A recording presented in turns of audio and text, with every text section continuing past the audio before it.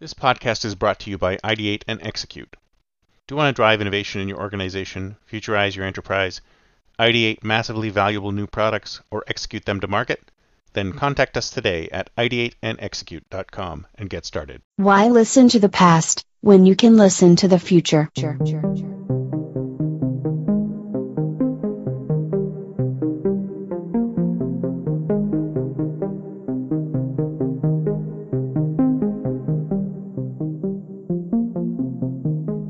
Welcome to the Think Future podcast, broadcasting from deep in the heart of Silicon Valley, California. We focus on innovation, startups, and the future, not necessarily those and not necessarily in that order. Here's your host.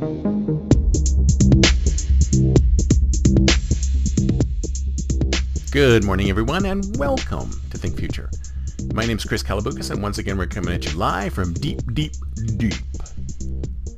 in the heart of Silicon Valley, California. We're talking innovation, startups, the future.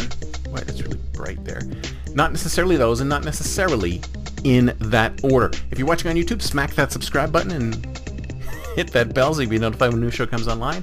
And if you're listening on your favorite podcast, I said it again, this is the second time I did that, podcast service, please subscribe and please drop a note on Apple Podcasts. I greatly appreciate it. And yes, my book, my latest book, 9 Rules for the Future, written by myself and ChatGPT, dropped on Friday, so check it out, 9rulesbook.com, 9rulesbook.com, and join the conversation. This is not a lecture, it's a conversation.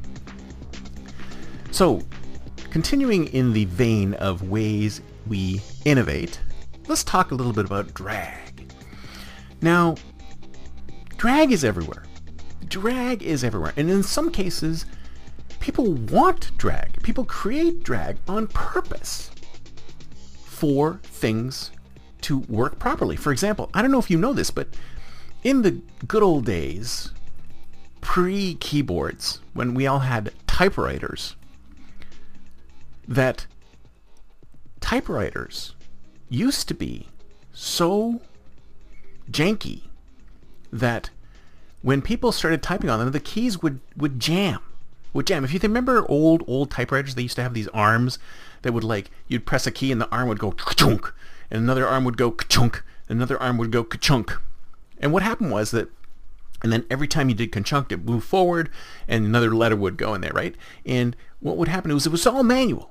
It was all manual. And everybody's seen a manual typewriter. This is how they work. If you can find a manual typewriter, good luck to you. So if you were typing really fast, what would happen is that the arms would jam up against each other and they would like, and you'd like, oh crap, I gotta fix that, right? So really quick typists were jamming this thing up like crazy. So what happened was the typewriter manufacturers said, oh crap, how are we gonna fix this? And somebody said, well, people are just typing too fast. People are typing too quickly. How do we get them to slow down? I know. Move the keys around so it's more difficult for them to type quickly. Slow the user down on purpose. Introduce drag. And then if you introduce drag into the process, then people won't be able to type so fast and our machines won't jam up as quickly. So they invented the QWERTY keyboard, because there's lots of other keyboards out there, the Dvorak, I'm not even sure how you spell it, keyboards that are way faster for people to learn. But they invented the QWERTY keyboard to get people to type slower because it was jamming up these typewriter keys. The keys were jamming. Instead of improving the mechanism to make sure the keys wouldn't jam so that faster typists could type, they went and introduced drag to make them type slower so the mechanics would work. Right? I mean, and if you think about it, like, you think to yourself, well, that's stupid. But what do we have today? What do we all have today? QWERTY keyboards. QWERTY keyboards. Every keyboard is a QWERTY keyboard. Anyway, those crazies that still do Dvorak keyboards, good for you. I think I tried it for like about 5 minutes once.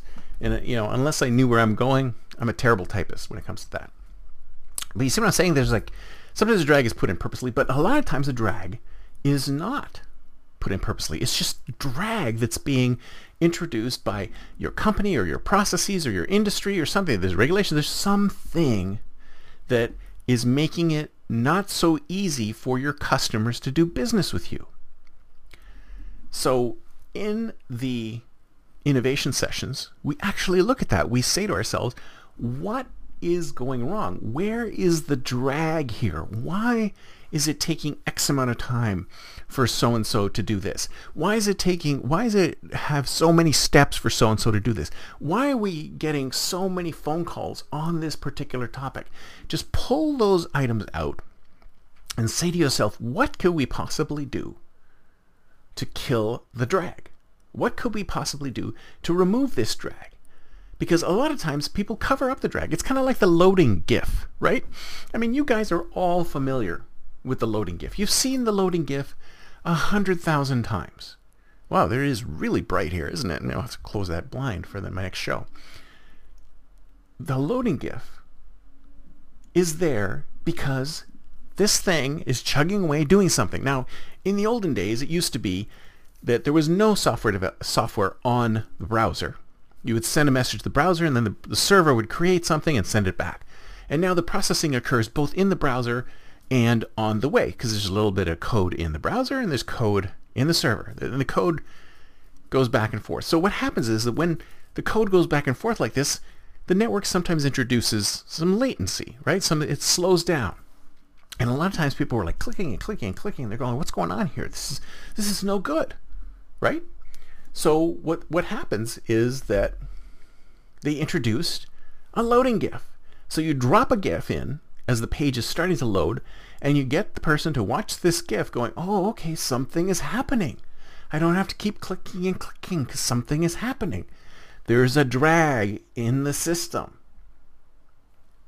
The loading GIF is loading, which means some processing is happening, but we're trying to placate the user and tell them, hey, something's going on. Don't panic. Everything's going to be A-okay. Back in the olden days, it was, please wait, would come up on the screen. There would be like a little progress bar. You probably can see that still in Windows. But if you ask me, processing is so fast now. The internet is so fast now. Everything is so fast now that but why do we still have a loading GIF? Why do we still have a situation where we need to inform the customer, wait a sec, this is going to take some time? Why is that still the case? Drag. People hate drag. People hate those moments where they have to wait for something. In fact, they'll probably whip out their phones and start looking at their phones instead of doing the thing that you want them to do.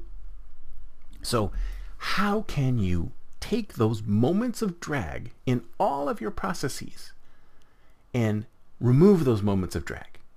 Kill those moments of drag. And at the very least, distract your people during the moments of drag so that when these moments of drag start to occur, you're able to reduce the effect of them on your customers. So for today, how do we innovate? Look at killing the drag. That's it for me for today. See you next time, and until then, don't forget to think future.